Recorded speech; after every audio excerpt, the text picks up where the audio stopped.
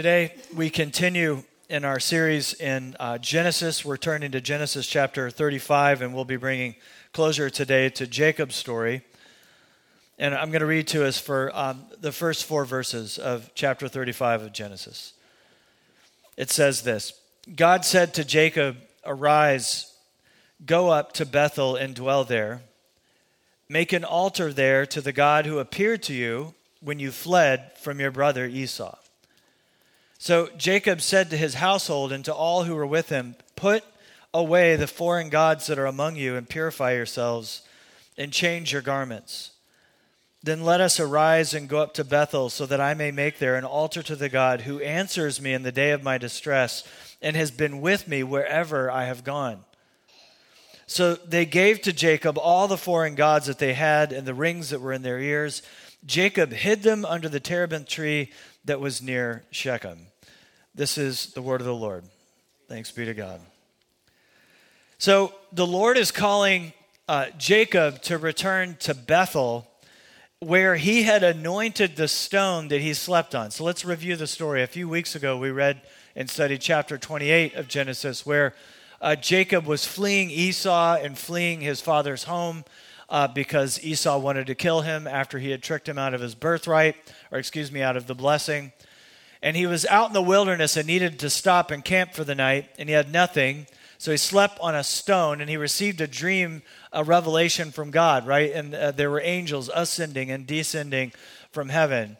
And when he woke up, he said, "This place, surely I was in the house of God and did not know it." He called the place Bethel, which means chapel or holy place. And he took the stone that he had slept on and he anointed it with oil. And then he made a vow to God, if you might remember. And God had come to him in the dream with an unconditional blessing. It was the same blessing that Abraham had received. And it basically was saying, through you, I will bless even all the peoples of the world, it said. And then Jacob responded with a conditional blessing, you might remember, saying, "If you will be my God, and if you will provide clothing for me, and if you will provide food and shelter for me, and if you will take me back to my people someday, then you will be my God." So the Lord unconditionally blessed Jacob. Jacob conditionally responded and said, "If you do these things for me, then you'll be my God." And he named that place Bethel.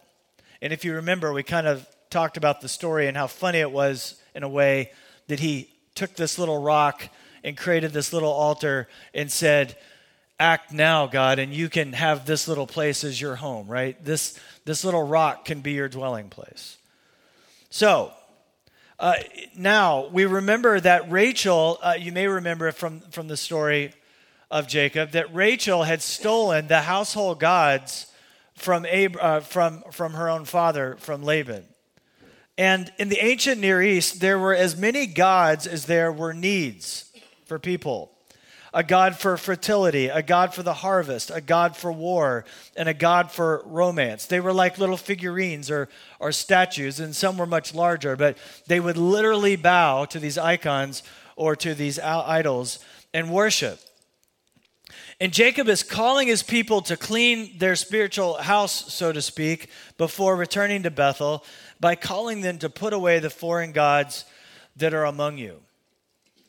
And it's interesting how God is sort of closing the loop on Jacob's life. He started out alone in Bethel saying, "I'm going to make this altar for you, and if you do these things for me, then you'll be my God." And now God is saying, "I was faithful. And I want you to return to Bethel, and I want you to remember my faithfulness." And I want you to listen to the way Jacob now describes his relationship with God, because it's beautiful. He says, "We are returning to Bethel so that I may build an altar to the God who answers me in the day of my distress and has been with me wherever I have gone." How beautiful is that?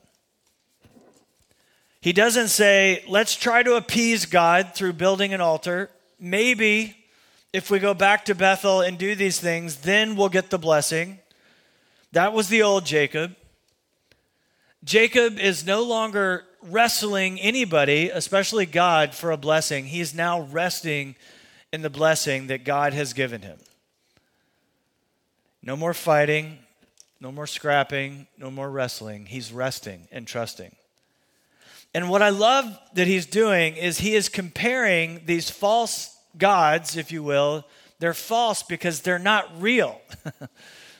There's one God who's created all things, and everything else is a creature or is a creation, part of the creation, and not God himself. And yet they're bound to these false gods. And I love that Jacob is comparing, in a sense, these false idols to God by saying, this is the God who has always been with me and met me in my greatest need.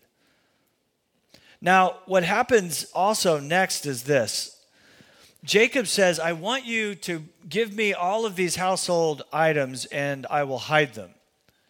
And the great Hebrew scholar Robert Alter says that the word hid should be translated as bury. But not like burying treasure that you're going to dig up later, like burying a dead body that you have no intent of ever bringing up again. In 1 Chronicles 16, it says this, for all the gods of the people are idols, but the Lord made the heavens. So today, we're going to talk about idolatry. And not the kind of idolatry that is literal. We're talking in more symbolic way of the idols of our hearts. And the things and ways in which we look to other things other than God to be gods to us. So how do you bury idols, figuratively? Well, first, you have to admit that you have them. And you might be thinking one of these three things. You might say, this doesn't pertain to me because I don't worship any images. I don't worship any little figurines or some icon. And so that would be the literalist approach and say, I literally don't have any physical idols. And obviously that's the literalist approach. You might say, this doesn't pertain to me because I'm an atheist or I'm an agnostic and I don't believe in any God. Or you might say, this doesn't pertain to me because I'm a Christian and I worship the living God. So how could I have idols? And today, I got to say, the bulk of my sermon today is coming through the help of this great book called Counterfeit Gods by Tim Keller. And I want to read part of the preface in the book where he says this, what is an idol? It is anything more important to you than God. Anything that absorbs your heart and imagination more than God. Anything you seek to give you what only God can give. A counterfeit God is anything so central and essential to your life that should you lose it, your life would feel hardly worth living. Idolatry. And so you see that idolatry isn't just when we make a little figurine and bow down to it, a literal idol. Idolatry is anything we look to as God that only God can give you. John Calvin famously wrote in his book, The Institutes for the Christian Religion, he said, the human heart is a perpetual idol factory. We're always building new things to worship other than the living God. And if you tear one down, there's a tendency in which our hearts will just raise up another. Just because you may not bow to God, you're bowing to something, even if you don't believe in God, even if you're an atheist, even if you're agnostic. You may not worship a deity, but what you are worshiping ultimately is yourself, because our hearts were made for worship, and our hearts can't help but worship. You look to success, romance, power, control, money, or pleasure to fill your heart, to get a blessing. This is what the human heart does, regardless of who you are. You look to these things to fill you up and for you to be able to finally say, I have arrived, I've achieved it, I've got the blessing. Ultimately, in a way, you're like Jacob, even if you're a total unbeliever. You're looking for a blessing, something to fulfill your heart. Madonna is famous for saying this, my drive in life is from this horrible fear of being mediocre. And that's always pushing me because even though I've become somebody, I still have to prove that I am somebody. My struggle has never ended, and I suppose it never will. I mean, at the height of her career, you have to admit, whether you like her music or not, that Madonna had arrived from a world's perspective in terms of success. She was somebody, and yet she never, ever got to the place that she could just rest in the blessing that she had accomplished anything. She could never actualize it, own it, and say, I did it, I achieved it, it's done, I can now rest in shalom. It's never enough. You may say, well, I'm a Christian, and so I worship the one true God, so how could I have idols? And to be a Christian is to believe the gospel, but to be really resting in the gospel will free you up to actually be able to look at your own heart in such a way to realize that while Jesus is my Savior and Lord, I am still tempted by so many other functional Saviors and Lords. And it really takes the gospel blessing to give you the freedom to examine your heart at that kind of depth, to be willing to admit it. Because up to that point, we're usually so defensive, we would just say, I could never, no, I'll fight you tooth and nail. No, I could never admit that I'm an idolater. But the reality is, all of us are. We are all tempted by other things. Tim Keller says, this can occur when people rely on the rightness even of their own doctrine or religious belief for their standing with God rather than on God himself and his grace. It's a subtle but deadly mistake. The sign that you've slipped into this form of self-justification is that you become what the book of Proverbs calls a scoffer. Scoffers show contempt and disdain for opponents rather than graciousness. And this is a sign that people are not seeing themselves as sinners saved by grace. Instead, their trust is in the rightness of their views that makes them feel superior. Listen, study of Scripture, theology, doctrine is very important. I've committed my entire life to it.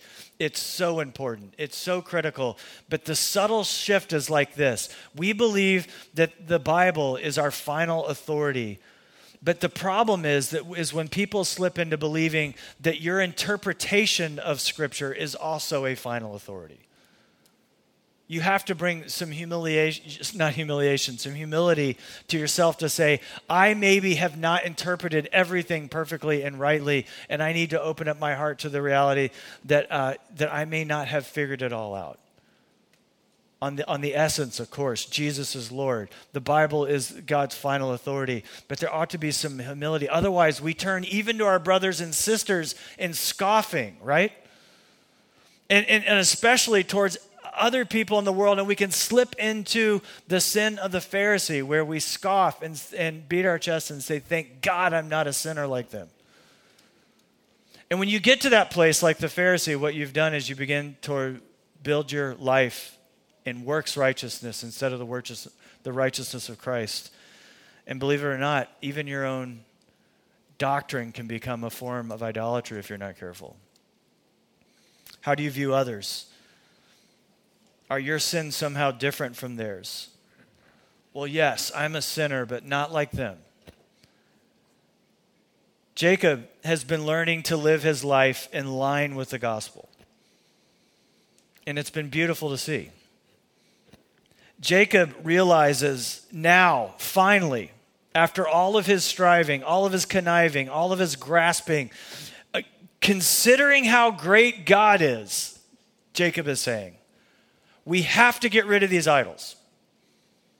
We're going to bury them.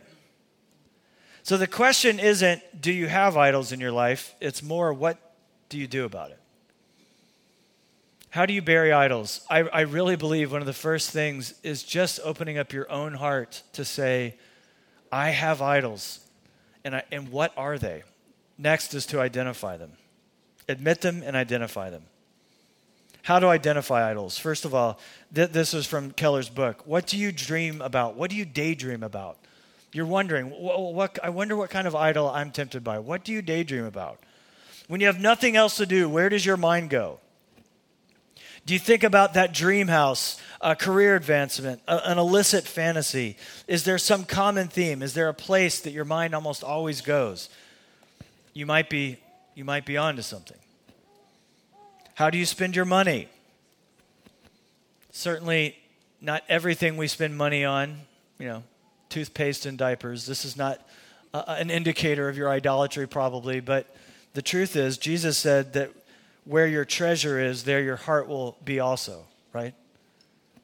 So we spend money on what or who we love.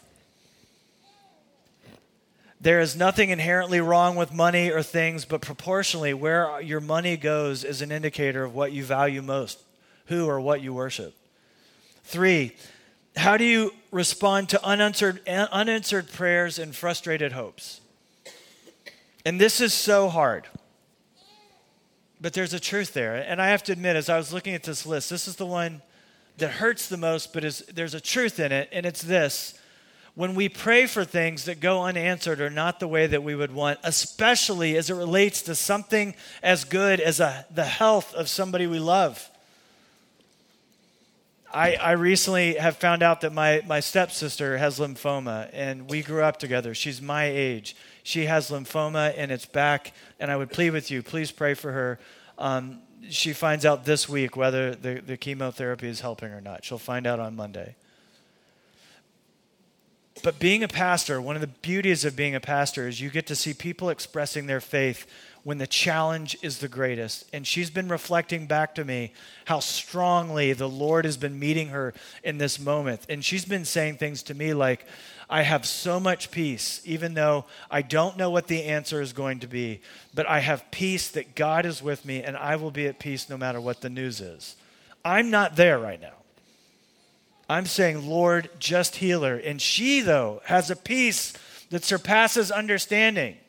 She has 2 young boys. Please pray for her and for me. It says this, look, your idols at the bottom, when you want something and you pray about it and you hope for it, and it doesn't come to pass, our response is often an indicator of what our idols might be. And that's so hard. Fourthly, what do your uncontrollable emotions tell you? Tim Keller writes this, look for idols at the bottom of your most painful emotions, especially those that never seem to lift, and they drive you to do things that you know are wrong. If you're angry, you have to ask yourself, is there something here that's too important to me, something I have to have at all costs? Am I so scared because something in my life is being threatened that I think it is a necessity when it is not a necessity? How do you bury idols? You have to admit it. That's the beginning. To get to a place where you admit that you struggle with idolatry. Second, identify them. And third, this is the most important, but it's the most complex. It is to replace them. But this is complex, and I'll get into it in a minute as to why it's hard and complex. I've been walking with a very close person in my life that's been struggling with a breakup.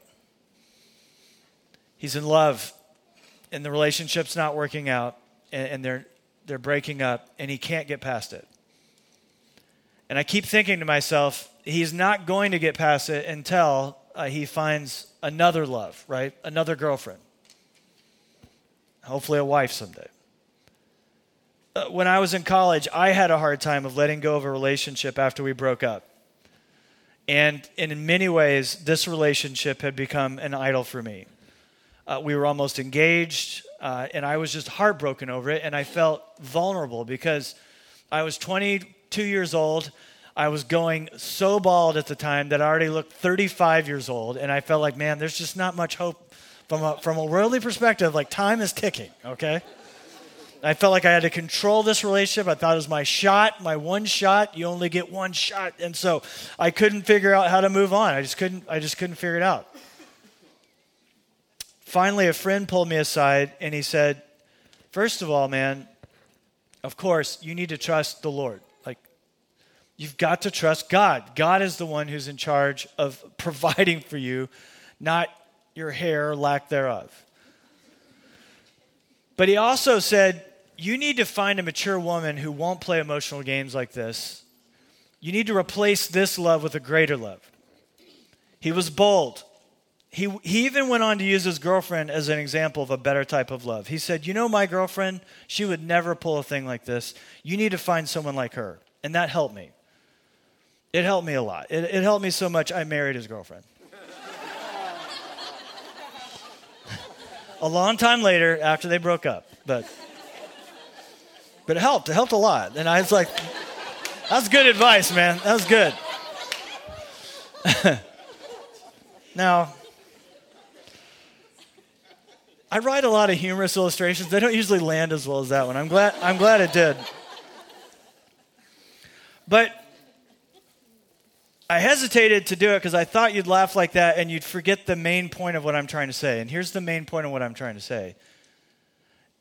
It's not enough to replace one idolatrous relationship with another idolatrous relationship. You have to replace it with a greater love, and Jesus is the greater love.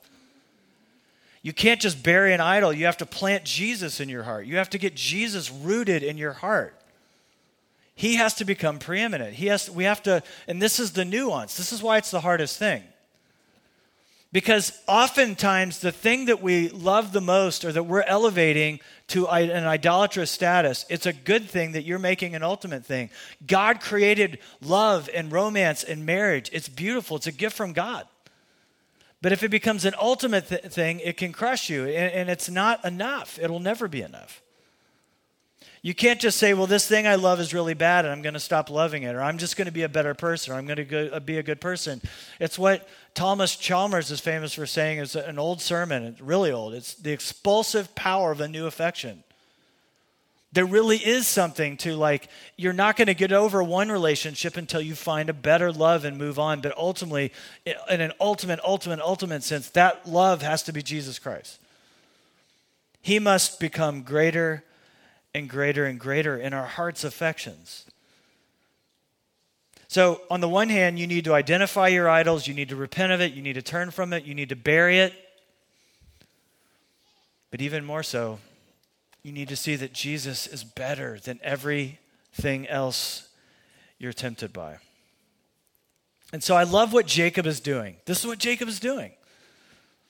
He's comparing the true God to these other false gods. He says, God answered me in the day of my distress. And he's basically saying to his little group, as you pull out your earrings that were dedicated to idols, and it's not saying that, jewelry's bad. That's not what it's saying.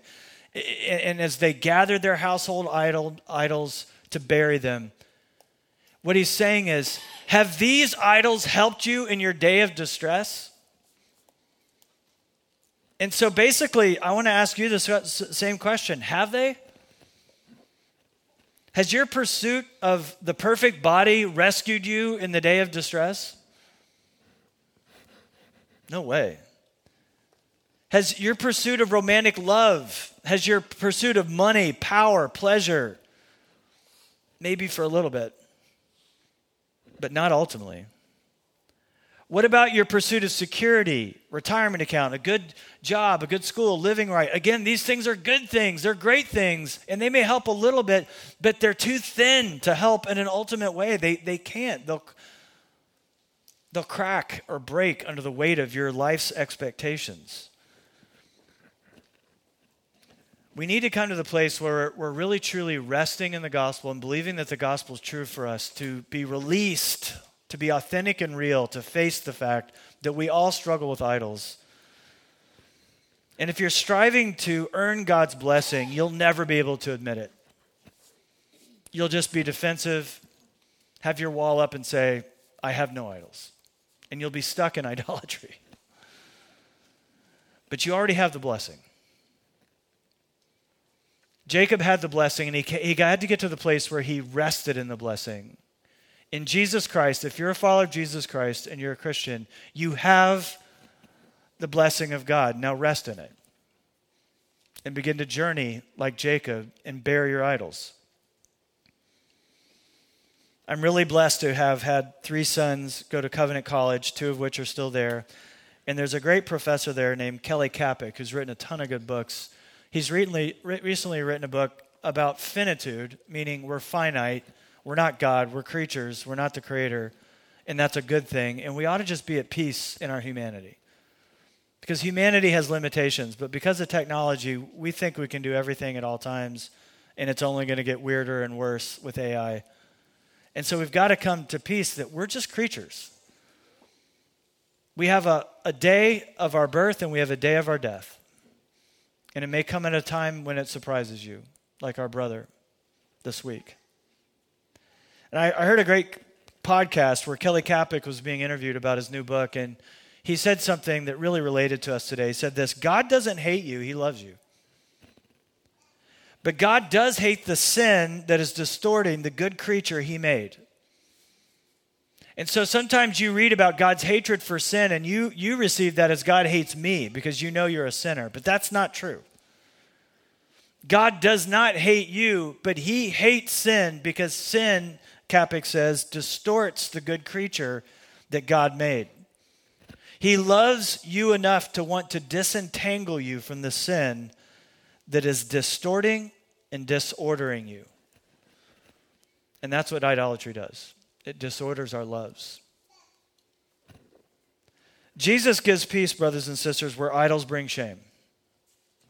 Jesus brings hope where idols bring failure. Jesus brings contentment where idols bring empty promises. Jesus brings forgiveness where idols can only bring guilt. Let's pray.